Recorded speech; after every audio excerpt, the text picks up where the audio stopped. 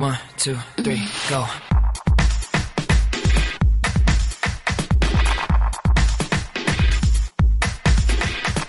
Feminist, Mormon, housewives. Feminist, Mormon. Hello and welcome back to another episode of the Feminist Mormon Housewives podcast. I'm your host, Lindsay, bringing you another episode in the Year of Polygamy series for the Feminist Mormon Housewives podcast, where we try to untangle the messy practice that is Mormon plural marriage. If this is your first time tuning in, go back to episode 1 on Year of Polygamy. This series is meant to go in order, and I would highly recommend it. I've heard stories of people just kind of starting in the middle, which is great. I'm happy to have you, but if you really want to understand and contextualize what we're going to be talking about, it's really helpful if you start at the beginning. So today we're talking about the development and the doctrine of the family, and I want you to kind of understand and contextualize how family rhetoric in the church kind of evolves from this practice. It's heavily influenced. And I'm going to be pulling a lot from church historian Richard Van Wagner's book, Mormon Polygamy, especially the chapter on Mormon women. So I would highly recommend that you buy that. That book is a great sort of concise book doing what we are doing on this series that goes through the practice of Mormon polygamy. Church historian Leonard Arrington says in his book, The Mormon Experience, that like other Americans and Western Europeans, 19th century Mormons believed in romantic love. He says, quote, "If there was any important difference in Mormon romantic love, it was in the religious context. At least the devout were anxious to find partners who were equally committed to the restored gospel. Sometimes, after the enunciation of the doctrine that human beings had existed as spirits prior to their birth, it became fairly common to think that one special one and only had been known in the pre-existence when a covenant or promise had been made. A novel by Nephi Anderson was called Added Upon, written in 1898, and the more recent musical Saturday's Warrior in 1975 have popularized the idea, and it has become a Mormon version of the standard literary device of bringing family members back together after amnesia or a lapse of time. Patriarchal blessings promised many young Mormons that if they were faithful, they would find and marry the choice spirit they had known in the pre-existence. The idea received some discouragement from church leaders who considered it too fatalistic, and the church never has held that all marriages were of this type. In the popular lore, the idea, when it cropped up, served mainly to give religious overtones to the common conception of one and only. And we see this, the idea of one and only is certainly not a Mormon idea, but even I was married in 2002, and our temple sealer told my husband and I in the sealing room that he had felt impressed to tell us that we had chosen each other in the pre-existence. And when that happened, the whole room kind of lit up and everyone started crying and everyone knew it was a confirmation that we were meant to be together. So this idea was going around before, but it's certainly a romantic idea, one that you found each other, before we came to Earth. And then you forgot about it, and then you found each other. What could be more romantic than that? For any active contemporary Latter-day Saint, we know that this doctrine exists, right? And we know that it sort of is contextualized in this hardworking man and this gentle woman, and they find themselves together again, and then they start a family. And we also know that in the church, the position of the woman in the home is primarily built around home and hearth. And I'm not going to go off and argue this case. I think it's well argued on this podcast in general, the position and the women's roles in the church. But regardless of the rhetoric being used, whether we say nurturing or serving as a helpmeet, etc., the rhetoric has changed over time, but the basic idea is that a woman is considered to have this sort of divine, predestined, righteous calling as a wife and a mother. And a man is supposed to honor and uphold his priesthood. These are not new. These were given to us early on. We see in 1893, the Young Women's Journal contains the sort of article written by a pseudonym entitled The Wife I Want. And it set forth a whole list of virtues that women could aspire to. And I'm going to link to it. You can go to Keep It Pitchin' and see the list in its entirety. The writer Garkun outlined his ideal wife in the article, and it was published in the December 1893 issue of the Young Women's Journal and was later responded to, so we'll talk about the response. But his list said, "When I marry, my desire is to find a woman possessing as many as possible of the following characteristics. She should be so virtuous as to live not only above reproach, but above suspicion. She should be religious, yet not sanctimonious. She should be honest, truthful, and candid, yet not consider it a hypocrisy to refrain from telling people all that she may think or hear about them that is disagreeable. She should be kind and attentive to all people, but reserve her sweetest smiles and kindest acts for me. She should avoid every word or act that is likely to arouse my very jealous disposition, yet not live in constant fear of my anger. She should love children and never consider them nuisances or wish them dead, and yet not be so indulgent as to allow them to grow up in idleness, disobedience, or sin. She should make her home so pleasant that angels will delight to make it their abode, and the family may consider it one place on earth where a foretaste of heaven is obtained. Yet she should not make herself a slave to the home, but move around in the world and improve mankind by her noble life. She should never turn the hungry, naked, or poor away from her door unprovided, yet she should not encourage begging or pauperism by misapplied charity. She should be careful and economical, yet not selfish nor stingy. She should be clean and tidy in her person and dress, yet not so prim as to be obnoxious. Her house should be clean and orderly, yet not so neat that muddy feet will bring frowns to her brow or cross words to her lips. She should find some time each day for intellectual culture, even though this may make early rising necessary, and to her physical health she should give due attention. She should encourage rather than deter me in the performance of ecclesiastical and other duties, yet not for the reason that my room is better than my company. She should be free from ridicule for my faults, yet show them to me that I may strive to overcome the same. She should be willing to bear adversity without murmuring, as she enjoys prosperity without pride. She should manifest a contented spirit, feeling thankful for what she enjoys, rather than to find fault because she sees others enjoy that which she does not possess. She should not be filled with a forgiving spirit towards all people, yet not be a fawning sycophant. She should be neither boastful, haughty, nor complaining. She should determine that the income shall exceed the expenditure, yet should not desire to hold the purse strings in her hands unless I become financially incapable. I should be the one man on earth who she is constantly studying and trying to please, and for whom she is willing to forsake kindred, home, country, and everything except God and what pertains to celestial glory. If I could obtain a wife possessing these qualities, I would certainly feel assured that she would bear with my numerous imperfections, and would lead me to grander conceptions of life here and hereafter, thus making me more fruitful in noble deeds. Then the journal editor writes, "Girls, the writer who hides under this pen name is a handsome, gifted, eloquent, magnetic, and fascinating.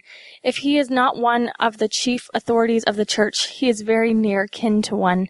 Now, who of all of you can fill these many requirements which he portrays for the woman of his love?" End quote. So, it's not unlike, that just reminds me of the sort of attitudes that we get from boys at BYU who send letters to girls saying, "This is what you should be. This is an ideal woman." And a year later, a response was written in 1894, and the response was published in the Women's Journal.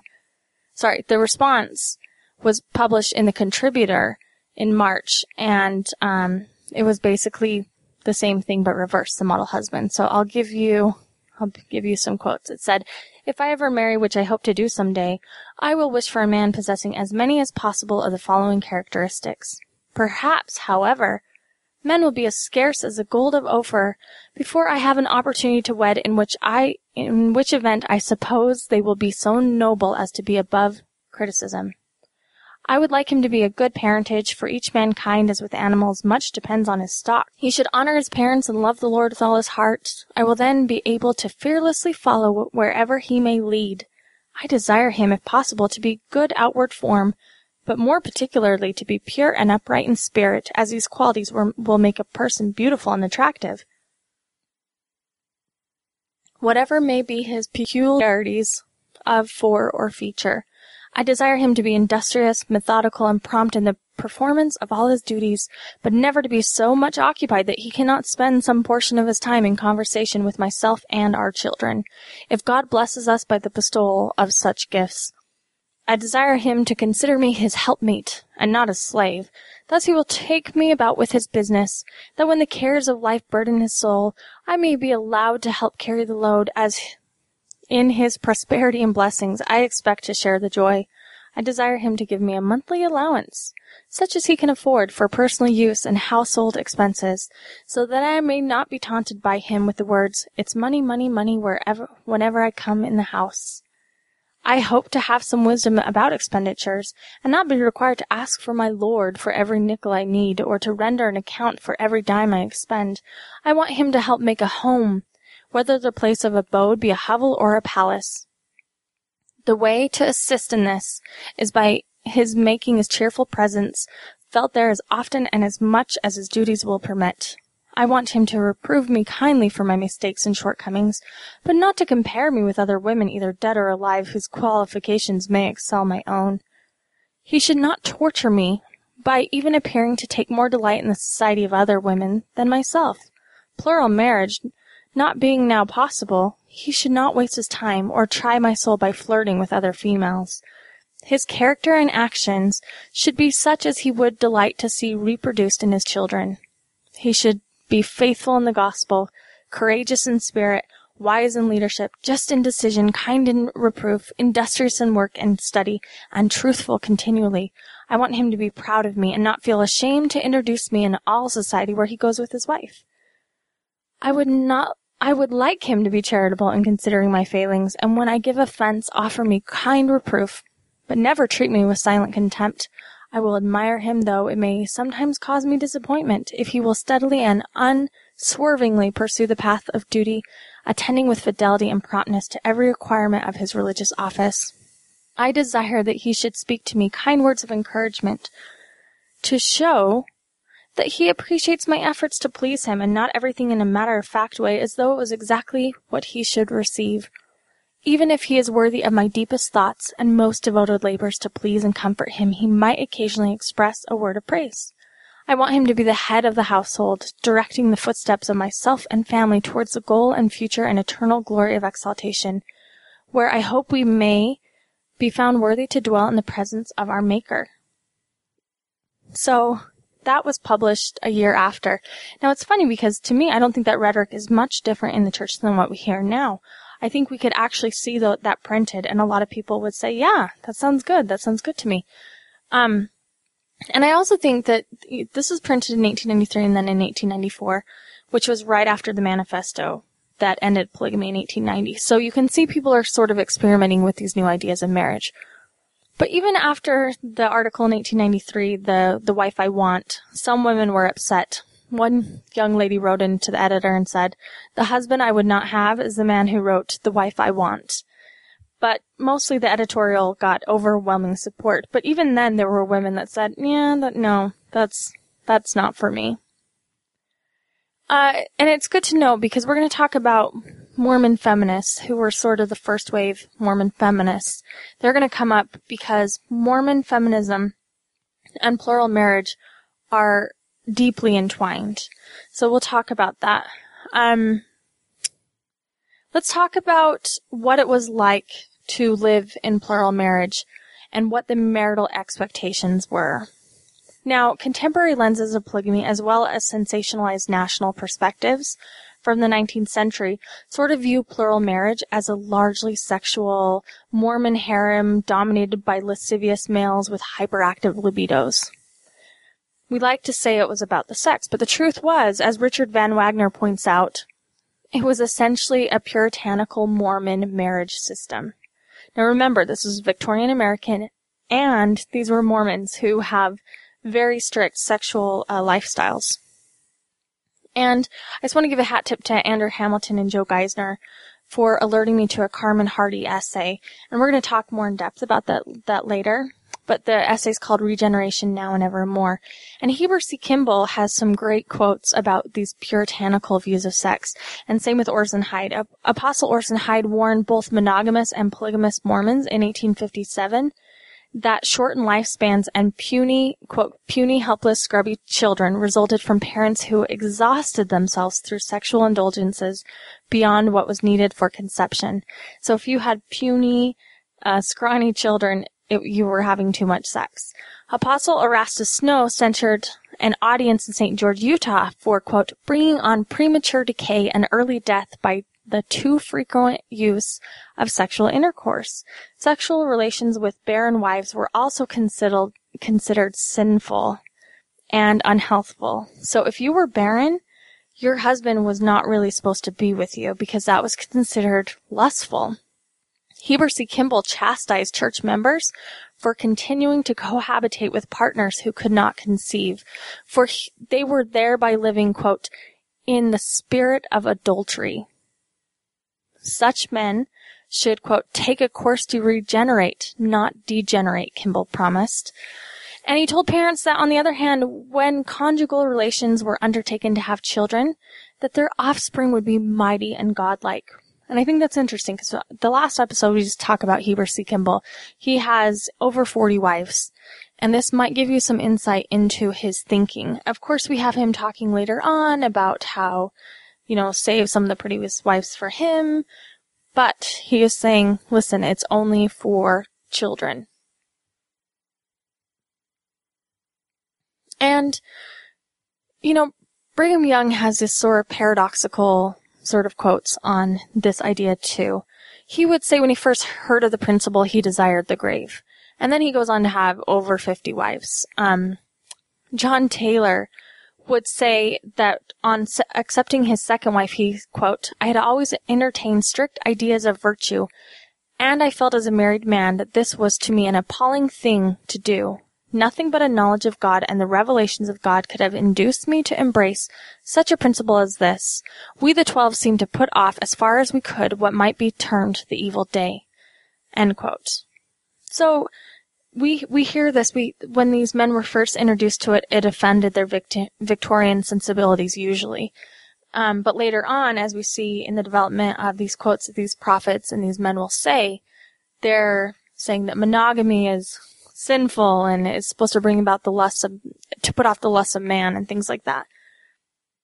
Though there were Puritan Victorian norms established, church historian Richard Van Wagner claims that there were some occasions of older men, quote, making fools of themselves over young girls. There were no established rules in courtship at the time, and it provided a really strange platform for a lot of messy behaviors as everyone tried to figure out this practice. So there weren't established courting rituals. They were trying to mirror Victorian rituals and kind of introduce this new polygamous doctrine. Van Wagner also claims that plural wives lived very similarly to other women of the frontier.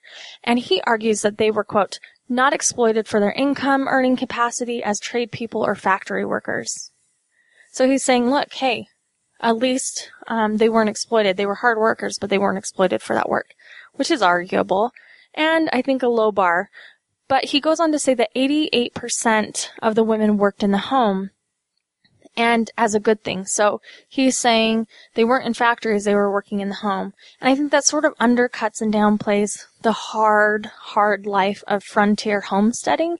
But to him, to Van Wagner, that's a sign of, look, at least they're not in the factories. Women benefited from sharing responsibility, so it wasn't all drudgery.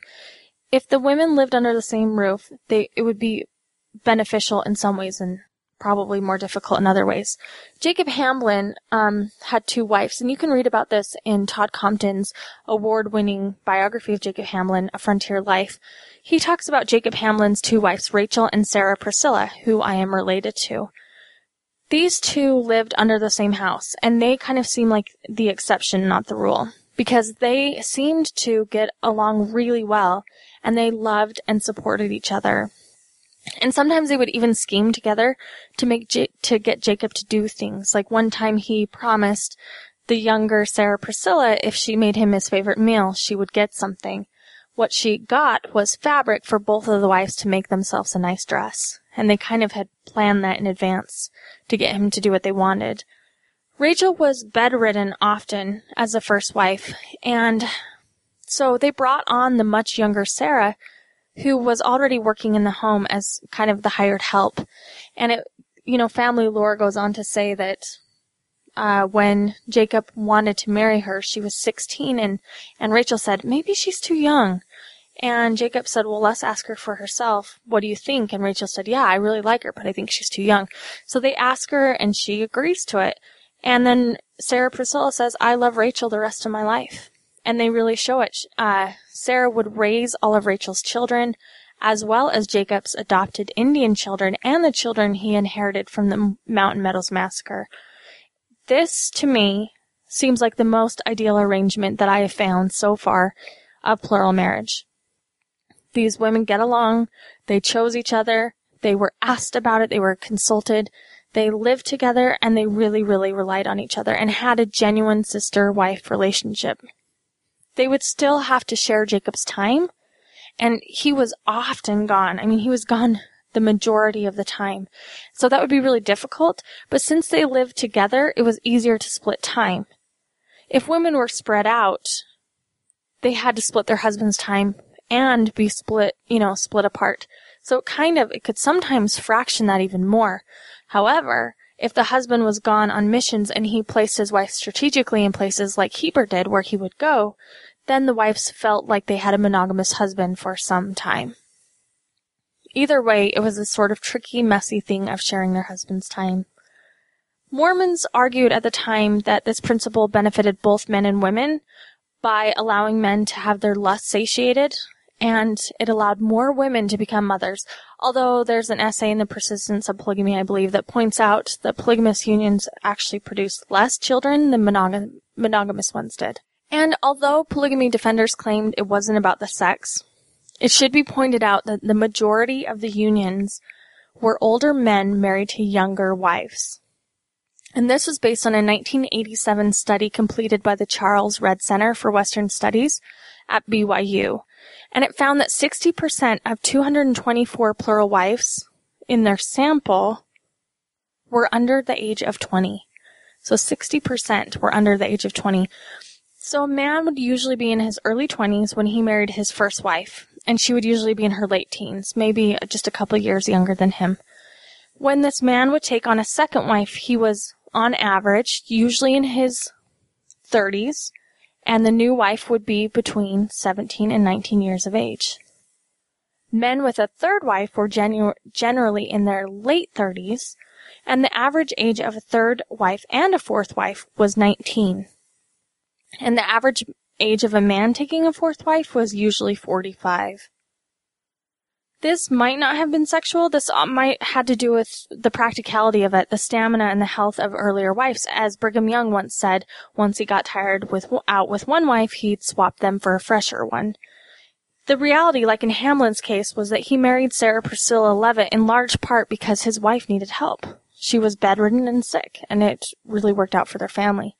So sometimes these women weren't considered actual wives. They were considered sort of, surrogate housekeepers in some instances.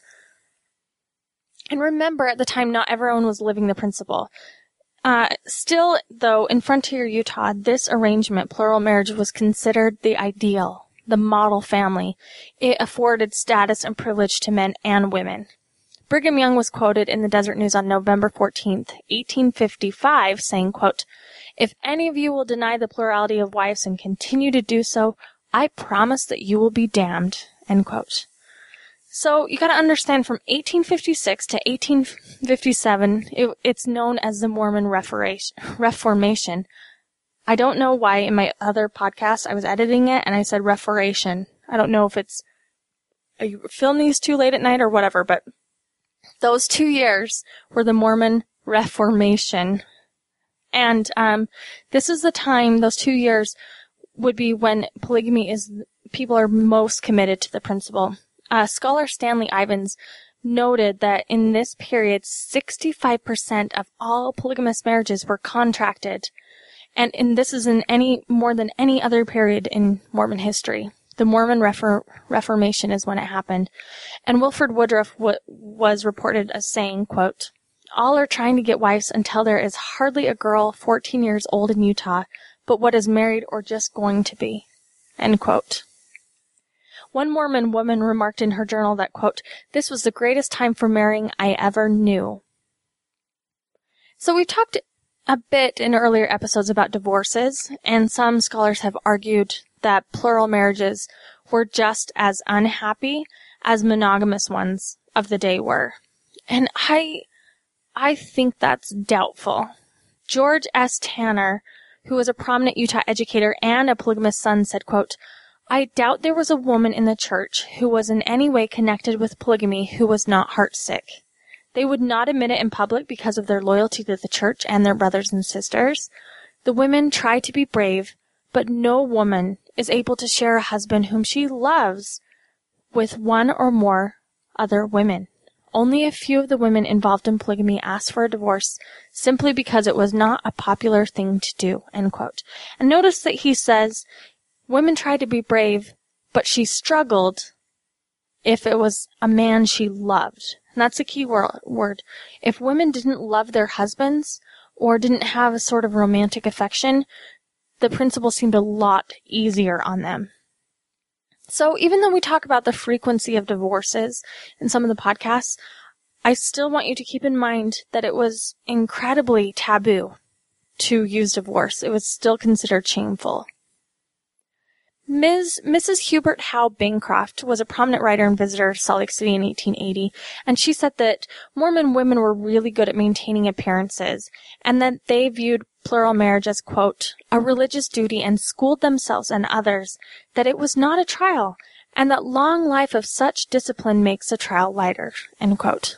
So in other words, she said the longer you did it, the thicker your skin got, or at least that's what the women would tell each other. So when a young girl would struggle, they would say, "Don't worry. Once you get old and wise like us, you'll be so used to it, it won't bother you as much." Sadie Johnson would say, quote, "If anyone in this world thinks plural marriage is not a trial, they are wrong. The Lord said he would have a tried people," end quote. And then we have her sister wife, Becky Jacobson, saying, quote, "I want to testify that I have been happy and blessed as a polygamous wife. Any sacrifice we made for each other was rewarded tenfold. We learned to worship together, sorrow together, play and rejoice together, to unselfishly pool our resources for the good of the family," end quote. Ada and Vadi Hart were two sister wives often embedded in this sort of conflict and jealousy over sharing their husband. But they would say that those feelings were, quote, "the work of the devil who is trying to destroy the Lord's work," end quote. So when they felt jealous, they would fast and pray and try to get the right spirit again. They really believed that Satan was bringing those feelings and that this was sort of making them better. Generally, journals and letters of from primary accounts, so like someone writing in their own journal, did not write very kind words about polygamy. We see the struggle, we see the heartache. But if you read second and third hand accounts from relatives and family histories and things like that, as time goes on, the practice becomes sort of softened and smoothed over, and it becomes this great noble thing, and the struggles are sort of erased because it was taboo to talk first about sexuality in marriage or jealousy in marriage or your weaknesses. We had to put on our best faces. So if you read family histories, often the struggles are erased. But if you read journals, they kind of tell a different story. Also, public testimonials and, publicity and first-hand accounts and pamphlets were usually glowing testimonials because they realized that the eyes of the world were on them and they were persecuted for this practice. This term is called storybook polygamy by Van Wagner, and he goes on to say in his chapter, he gives some great examples. So this shows the paradox of women who publicly advocated for practices. So Emmeline B. Wells, she's one of our famous first wave feminists. She was one that did this, and same with Martha H. Cannon. These women were prominent in the female leadership and were first wave feminists. These women advocated for the vote because they wanted to vote for polygamy. And we're going to talk about this more when we talk about the Edmunds-Tucker Act and all of that. But suffrage was so largely influenced by polygamy. Polygamy was actually a huge tool in getting women the vote, both in Utah and nationwide. And we'll talk about that later. But I will say that if you read Emmeline B. Wells's work publicly on the subject, she writes very strongly worded arguments for the practice.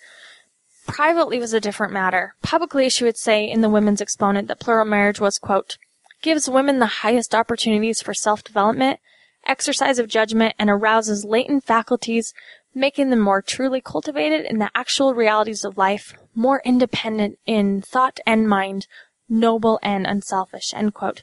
So that's what she was publishing. Polygamy's good. It cultivates you. It makes you stronger. Privately, it was heartbreaking. She would talk about her very unhappy marriage to her husband Daniel in her diary. In an entry dated September 30th, 1874, she writes, quote, "Oh, if my husband could only love me even a little, and not seem to be perfectly indifferent to any sensation of that kind. He cannot know the craving of my nature. He is surrounded with love on every side, and I am cast out. Oh, my poor aching heart, when shall it rest its burden only on the Lord? Every other avenue seems closed against me." End quote. So she says, look, he doesn't even know what craving is. He doesn't know what loneliness is. He's always surrounded by love, and yet I'm the one that has to bear the burden of loneliness. On their 20th anniversary, she would write in her diary, quote, "Anniversary of my marriage with President Wells. Oh, how happy I was then, how much pleasure I anticipated, and how changed, alas, are things since that time. How few thoughts I had then have ever been realized. How much sorrow I have known in place of joy I looked forward to." End quote. And it was said that it wasn't until she was 62 years old and he was 76 that he finally began to pay more attention to her. And she would write about how his love all of a sudden had intensified to her, years and years later. Dr. Martha Hughes Cannon, she was a distinguished woman and married to a powerful family, and also she was a 27-year-old resident physician in the Deseret Hospital and the first female state senator in the United States. That's our girl, Dr. Martha Hughes Cannon. She was also the third plural wife of 50-year-old Angus Cannon. Her husband was one of the guys that was facing arrest in the late 19th century for polygamy. And so he was, on the run and living undercover and things like that. So she describes her marriage as, quote, "a few stolen interviews, thoroughly tinctured with the dread of discovery," end quote. She would also write these terribly sad entries in her journal that polygamy would be unendurable if not for the knowledge that God wanted it. She said that even with that knowledge, quote, "grounded in one's heart, we do not escape trials and temptations grievous at times in their nature," end quote. And this is like Paula Harleen Kelly says in her book, The Polygamous Writing Club, that the theme amongst every woman that she saw was almost without exception, polygamy is hard, it almost killed me, but I believe it was from God. And here we see this in Martha Hughes Cannon's journals as well. She would yearn for an exclusive relationship, and she was really jealous of her monogamous friends. She would see them and she would write about how lucky they had it. And she would lament in letters to her husband. There was a letter written December 30th, 1891, and she said, "A husband of my own because he is my own, a father for my children whom they know by association, and all the little auxiliaries that make life worth living, will they ever be enjoyed by the storm-tossed exile? Or must life thus drift and one more victim swell the ranks of the great unsatisfied?" End quote. I love that, the great unsatisfied. I think that would explain a lot of frontier women's experience with plural marriage. She would also yearn for him. She made the mistake of caring for her husband, of wanting him. She wrote in a letter that she, quote, "would rather spend 1 hour in your society than a whole lifetime with any other man." She yearned for him. Zina D. Young would lament The only way to survive the practice of plural marriage was to detach yourself from your husband. She said, quote, "Much of the unhappiness found in polygamous families is due to the women themselves. They expect too much attention from the husband, and because they do not get it, or see a little attention bestowed upon one of the other wives, they become sullen and morose and permit their ill temper to finally find vent."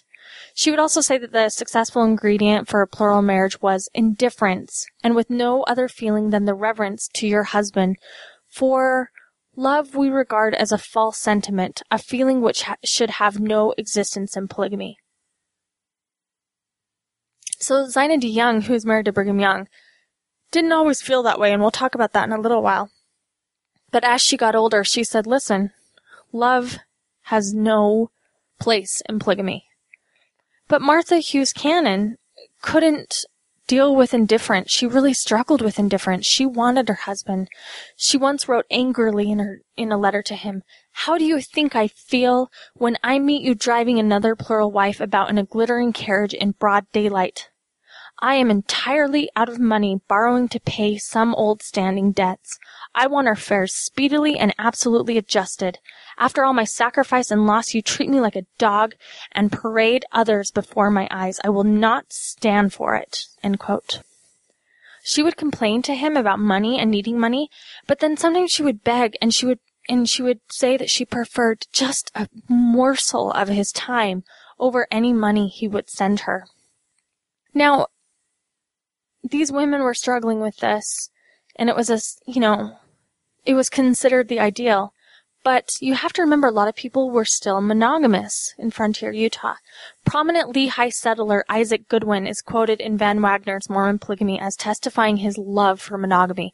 And he brings up a good point. He says, quote, "I have a kingdom of my own without polygamy. This old lady, 7 children and 33 grandchildren.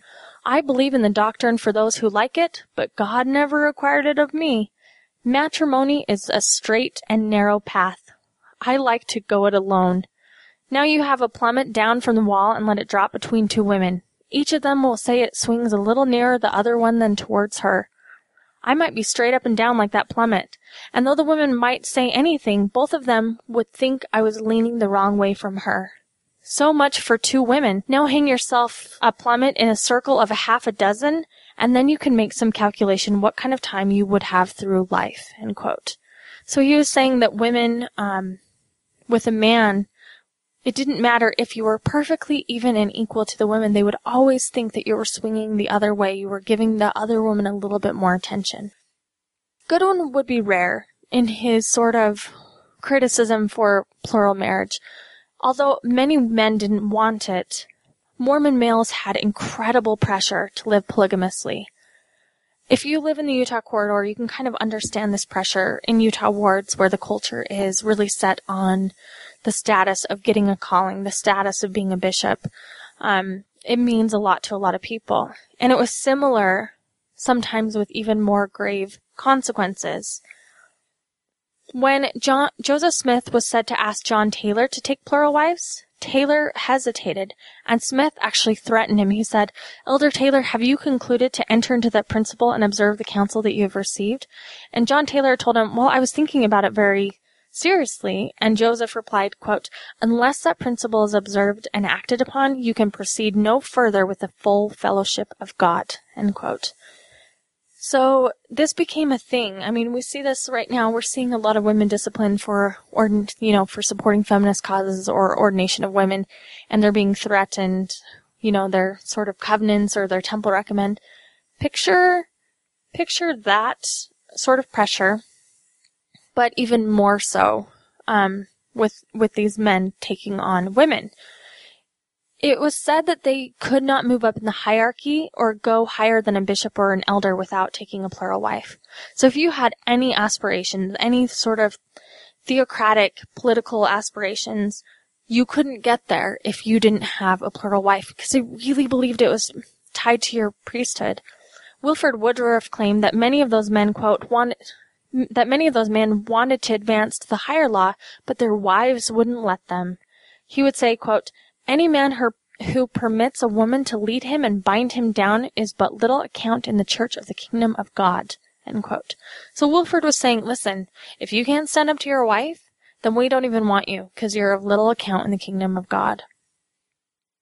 When federal pressure increased in the 1880s, then President John Taylor would begin to heavily pressure monogamists. He called monogamist Seymour B. Young to the Council of the 70, and he said, listen, I'll call you to the Council of the 70, but first you have to conform to the law. And he said, my law. He said, quote, it is not meet that men who will not abide in my law shall preside over my priesthood. He would then preach to the 12 that Joseph Smith told him that if you couldn't live the law Heavenly Father lived by, which was polygamy, you had no right to be with Heavenly Father. And you certainly had no right to preside over someone who kept the higher law. So if you couldn't have polygamy, if you weren't going to step up and be a polygamist, you had no right to be in a position of authority or power over someone that did. Some men were even threatened with excommunication and the loss of their current wife in the afterlife to more obedient men who were polygamists if they didn't fall in line. So let's say you got called and you said, listen, I really polygamy's not going to work for me. They would say, okay, well, you're going to lose your wife. And by the way, in heaven, she's going to marry brother so-and-so down the street who is willing to take on this calling.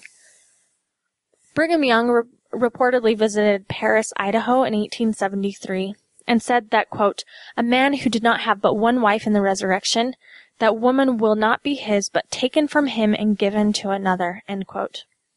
Apostle Francis Lyman remarked in 1883 that, quote, celestial marriage is for the fullness of the glory of God. It is the crowning glory. A man has no right to one wife unless he is worthy of two. There is no provision made for those who have had the chance and opportunity and have disregarded that law. Men who disregard the law are in the same situation as if they broke any other law. They are transgressors, end quote. And you can find all that in Mormon Polygamy, page 97. The prophet and President John Taylor would also say that if you rejected polygamy as a man, you would have eternal loss. Mariner W. Merrill called Andrew L. Heyer in 1880 to preside over the 70s quorum in Richmond, Utah. But he told him you have to take a second wife first.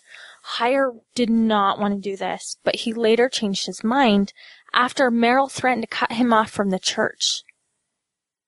The first presidency, which at the time was John Taylor, George Q. Cannon, and Joseph F. Smith, taught that no man was entitled to preside without abiding this law. You couldn't preside unless you were a polygamist. Men were very limited, both in theocratic politics and spiritual and eternal progression. But they weren't the only ones that had pressure. Women who denied the practices were shamed and publicly condemned for refusing to follow counsel. Ellen Clausen wrote to a friend in the late 1850s that, quote, some of the brethren here have to take more wives, whether they want to very bad or not. And Brother Heber C. Kimball said those that haven't but one, he rules and makes so much fun of them that they are shamed and get another as quickly as they can. So there wasn't only eternal and spiritual pressure, there was huge social pressure. You weren't considered a man if you couldn't handle just one wife. Brigham Young was said to have said in 1856, quote, let the father be the head of the family, and let the wives and the children say amen to what he says and be subject to his dictates, instead of their dictating the man, instead of trying to govern them. So he lumps the women in with the children and says, you listen to him like you would your dad, and you don't dictate to him. Speaking of Young, Mary Ann Angel Young, who was Brigham's second wife, she was said to be very obedient and not a complainer, because Brigham Young did not like complainers, especially women that complained. But she did remark to a friend once, God will be very cruel if he does not give us poor women adequate compensation for the trials we have endured in polygamy, end quote. We'll talk about Brigham's reported favorite wife soon. Her name was Amelia Folsom, and he built Amelia's palace for her, which we'll also talk about. But before he brought on Amelia, he had another favorite. Her name was Emmeline Free Young, and she was a favorite for many years. And Marianne Angel says that Emmeline Young struggled with, quote, torments of the damned over being replaced by the much younger and more beautiful Amelia. A friend once asked Mary Ann's daughter if her mother was bothered by the practice of plural marriage, and she said to her friend, quote, "Mother does not care. She is past being grieved by his conduct. But on the other hand, it gives her most intense satisfaction to see Emmeline suffer as she does. She can understand now what Mother had to undergo in the past years. In fact, all the women are glad that Emmeline is getting her turn at last," end quote. So all these women of Brigham's wives were so excited to see Emmeline free struggle because she was a favorite for so long, and when she was replaced by Amelia, it was terrible for her, and all the other women were, as his daughter says, intensely satisfied to see her suffer, because now she would know how they felt when she came in. Zina D. Young, who was also married to Joseph Smith, and I talked about her earlier where she said you have to be detached and not love your husband. She would also speak about how great polygamy was, but privately she also felt differently. Years before she makes that statement about feeling only indifference, a woman came to her and was heavily struggling with the principle herself, and she asked Zina, "Listen, is there something wrong with me? Because I can't stand it. It's so hard. What am I doing wrong?" And Zina replied, quote, "Sister, you are not to blame. Neither are you the only woman who is suffering torments on account of polygamy. There are women in this very house," meaning Brigham Young's house, "whose hearts are full of hell. And in that room right now is a woman who has been in a perfect fury ever since Brother Brigham Young married Sister Amelia Folsom. Brigham Young dare not enter the room or she would tear his eyes out. It is the system that is to blame for it, but we must try and be as patient as we can," end quote. Van Wagner also tells the story of Phoebe Woodruff. She was the first wife to Wilford Woodruff, and she would bear testimony publicly. She said to a large group of people, "If I am proud of anything in this world, it is that I accepted the principle of plural marriage," and goes on to talk about how she's still a Latter-day Saint. She's so proud of it. And as she, says that and steps down, someone says to her, "How did your feelings change so drastically?" Because, Phoebe Woodruff was known to hate the principle. And she was quoted as saying, quote, "I have not changed. I loathe the unclean thing with all the strength of my nature. But, sister, I have suffered all that a woman can endure. I am old and helpless, and would rather stand up anywhere and say anything commanded of me than to be turned out of my home in my old age, which I should most assuredly do if I refused to obey counsel," end quote. So, Brigham Young had sort of contradictory statements about the utility of plural marriage. We talk a lot about, the lust, sort of satiating the desire that monogamous men were robbed of. But in July 14th, 1855, he spoke to a Mormon audience and he said, "God never introduced the patriarchal order of marriage with a view to please man in his carnal desires, or to punish females for anything which they had done. But he introduced it for the express purpose of raising up his name a royal priesthood, a peculiar people," end quote. And that's in Journal of Discourses 3, number 266. Now that's interesting. I just want to point out something. He says it wasn't to punish women for something they had done. You have to remember Brigham Young really believed in this doctrine of sort of predestination, and that's why blacks couldn't have priesthood, because they were fence-sitters in the pre-existence, and so they were cursed with the curse of Cain. So I'm sure the question came up often, what did women do to be in this state? And he said it has nothing to do with how they were in the pre-existence. It's just to bring souls and to make us peculiar. And this really shapes our doctrine of family. I don't think we connect it now, but it really does. To help curtail the emotional trauma that polygamy inflicted on the people, the leaders really started to begin to encourage the women to focus on their children. And in many cases, they had to. Now, it was really, really rough if you were a polygamous woman and you didn't have children. Because if this is the purpose and you don't have children, then what is your purpose, right? That was a really rough thing, unless you're Eliza R. Snow and you're in a position of power and you can go out and do all of these things. But they really encouraged, this is where we really start to see a lot of rhetoric of focusing around this sort of cult of childhood in Mormonism. Family would start to evolve and become a really important part of Mormon theology. I mean, we saw that already in Nauvoo. Joseph started, messing around with these sealing practices. And as early as 1845 in Nauvoo, family organizations happened. The Young and Richards family reunion was first held in Nauvoo in 1845 and continued long into the future. Historian D. Michael Quinn argues that because plural marriage complicated and vastly expanded family lines, these organizations were a way of offering psychological security, sort of like we learned in the Heber C. Kimball episode that talked about Heber's sons and their closeness. These family reunions began to demonstrate that influential families kind of promoted a kind of dynasticism in the hierarchy of the church. And it wasn't just for influential families like the Cannons, Snows, Smiths, or Youngs, the Mormon royalty. To this day, family reunions and organizations are a really strong tradition in Mormon culture. They're not exceptional to Mormon culture, but they are very, very strong, and this is why, because your family became sort of your dynasty. Aside from parental responsibilities, the cult of children began to develop in Mormonism. Leonard Arrington claims that early saints were inspired by biblical obligations. The scripture, "Blessed is the man whose quiver is full of them," meaning children. Remember, back in the 19th century, America, living on the frontier, sons and daughters meant additional manpower for chores and planting and helping around the house. So it was really a convenient thing. In modern days, children can be seen as like an economical burden sometimes, but back in the, frontier, they were an economical benefit. Having more children also meant the likelihood of having more living children survive. Infant mortality rates for the colonial America were said to be 10 to 30% not surviving past the first year, but the infant mortality rate in the frontier jumped to 25 to 30%. It was hard. It was really, really hard. I'm going to read you an excerpt about daily life in the frontier. And this comes from the book Daily Life in the 19th Century American Frontier by Mary Ellen Jones.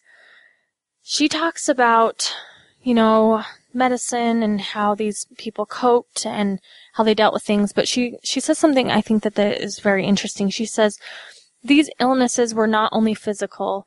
Repeatedly, homesteaders mentioned feelings dwarfed by the immensity of the plains. The sense of insignificance coupled with the brutally hard work, poverty, and loneliness made many declare, like Maggie Brown, quote, 'I would give 5 years of my life if I had never seen this state,' meaning Colorado," end quote. Men were not exempt from this depression. Howard Rood wrote, quote, "If there's anything I hate, it is to have to work alone without a human being or animal in sight." Occasionally, this loneliness blossomed into full-blown insanity, as is described in the old Rolf Gabb novel, Giants in the Earth. The character Barrett grew, quote, "more sober, more locked up within herself, with a heavy heart all of the time in her bosom." Grace Fairchild describes, quote, "one of our neighbors who lost his mind and his wife kept busy carrying coal from one side of the basement to the other day after day." So she's talking about the frontier, what a lonely, depressed sort of place it was. And you can imagine as a plural wife with your husband gone, sister, if you were lucky enough to live with your sister wife, that would be another adult to talk to, which would be good. But oftentimes, as in the case we see with like John D. Lee's wife, there were so many competing interests. These were not women you trusted to talk to. And it was super, super lonely. And depression abounds. We see that a lot in some of the plural wives of Joseph Smiths in their lives that it was a lonely place.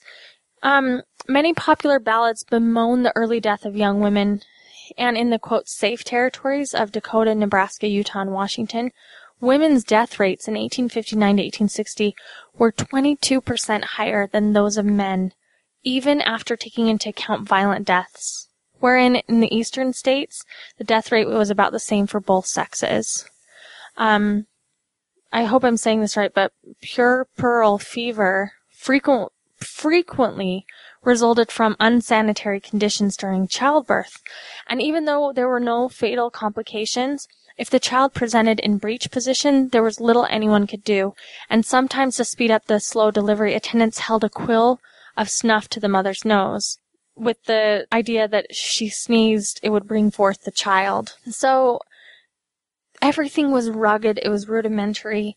Of course, sister wives started to become really gifted and skilled midwives, but you can imagine the sort of loneliness that would eat at you, the depression, the conditions, the death that would surround you. In a lot of ways, it's a really depressing way to live. And you have to, as we develop this sort of cult of childhood, you have to develop a system that encourages people to really value their children. And if you can't do it through love, which the prophets tried, they also did it through threat of condemnation.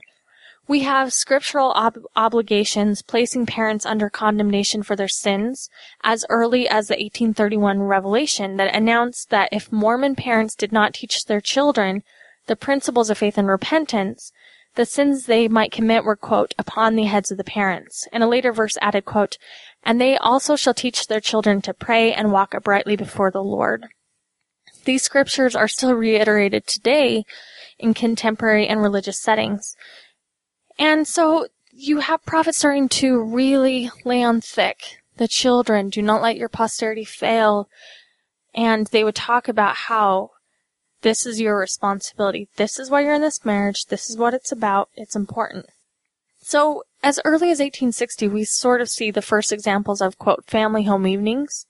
The family of Daniel Wood would hold meetings with his very large family to instruct them.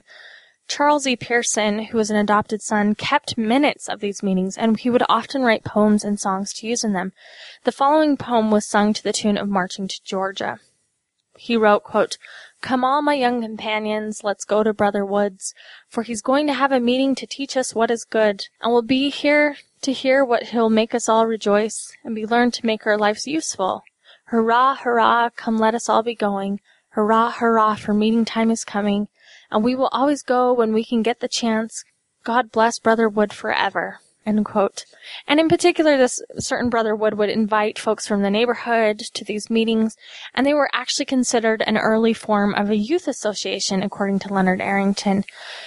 You know, contemporary Mormons today still tie their church membership heavily, and their LDS experience heavily, to attending church in the meeting house. We have this whole idea of active or inactive Mormons based on your attendance.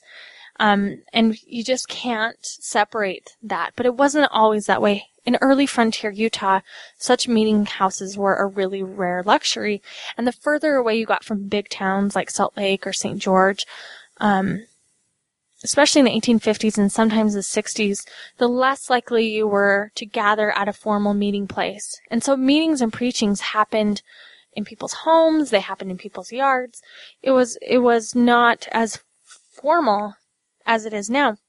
And if you had a man that was, a good priesthood holder that did what the prophet wanted, but he didn't necessarily always go to the meetings or preach, he was still considered a Mormon. Mormon parents in frontier Utah were generally considered to be as kind to their children as other parenting standard norms in 19th century. Brigham Young was also known to preach parents to be kind and sort of spare the rod. There's this great letter that he wrote to Mary Ann on June 12, 1844. This was as he was heading out on his mission right before Joseph Smith died. His letter says, quote, my beloved wife, while I am waiting for the boat to go to Buffalo, I improve a few moments to writing to you. This is a pleasant evening on the lake, but I feel lonesome. Oh, that I had you with me this summer. I think I should be happy. Well, I am now, because I am in my calling and doing my duty. But the older I grow, the more I desire to stay at home instead of traveling. How I want to see you and the children. Kiss them for me, and kiss Lucy twice or more. Tell her it is from me. Give my love to all the family. I do feel to bless you in the name of the Lord. End quote. While you can find many letters like this expressing fondness and affection for Mormon children on the side, this was common. Mormons did love and value their children. They were trying to establish the meaning of them. The reality was that a lot of Mormon children were neglected or overworked. The frontier was a really rugged place, and especially when the father was often gone on missions or on work for the church, the children were really relied on to do work. Often Mormons adopted, I'm using the quote in air quotes, adopted native children that they either bought, purchased from warring tribes, or sometimes inherited. And this is a very complicated and intensive subject that will require its own episode. But I will say that it wasn't uncommon in the 1850s and early 1860s for Mormons to purchase or inherit Indian children from various means to be in their family. And these children were sometimes cared for better than they would be in, the tribe that kidnapped them. But in Compton's A Frontier Life about Jacob Hamblin, we see that some Indian children were integrated almost fully as children. I would say that was rare. Hamblin was very sympathetic and progressive to indigenous Utah peoples, and he had an adopted son named Albert. Albert was from the Paiute tribe, and in Compton's view, becomes, quote, fully Mormon. He would take on Hamblin's spiritual gifts as well as his temporal duties, and Hamblin loved him and valued him. Other children usually didn't fare so well, though. They were considered a sort of indentured servant, and many of these children were considered and even called servants or apprentices in the house. And they were brought into the family to work, and many died young, usually because of the issues that they dealt with before coming to the home, because, their violent Ute captors were terrible, and there was such poverty, and there was such bad nourishment. And even in the Utah homes, often things improved, but maybe not that much. Again, this will be its own episode that we'll talk about later. So, I gave you a lot of information talking a lot about Mormon households. So I hope you kind of understand what it would be like to be living in Frontier, Utah as a plural family. Just imagine yourself in this position and having your husband gone often. Remember, you couldn't just go to the store. Going into town sometimes meant a day or two journey. Sometimes it was a week if you went to Salt Lake for things. And you had a polygamous wife. You had to decide who you're going to choose and who you're going to leave behind. And this meant that children, if wives had to share time with husbands, imagine children and the sort of attention that they were given. If you had 4 wives and each wife had 4 to 7 children, the more children that were born, the less and less time you would have with your fathers. So it's an interesting and complicated scenario. But thank you for listening. I'm going to go ahead and stop this one. There's so much to talk about, and we're still going to get into it. But I just wanted this episode to sort of contextualize some of the struggles. I really appreciate you listening and supporting it. If you feel compelled to support us, please leave a donation at feministmormonhousewivespodcast.org. The donations help keep me motivated. They help pay for server fees, and they also help my family feel like it's worth our time. So, thank you for listening and for tuning in to another episode of The Year of Polygamy on the Feminist Mormon Housewives podcast.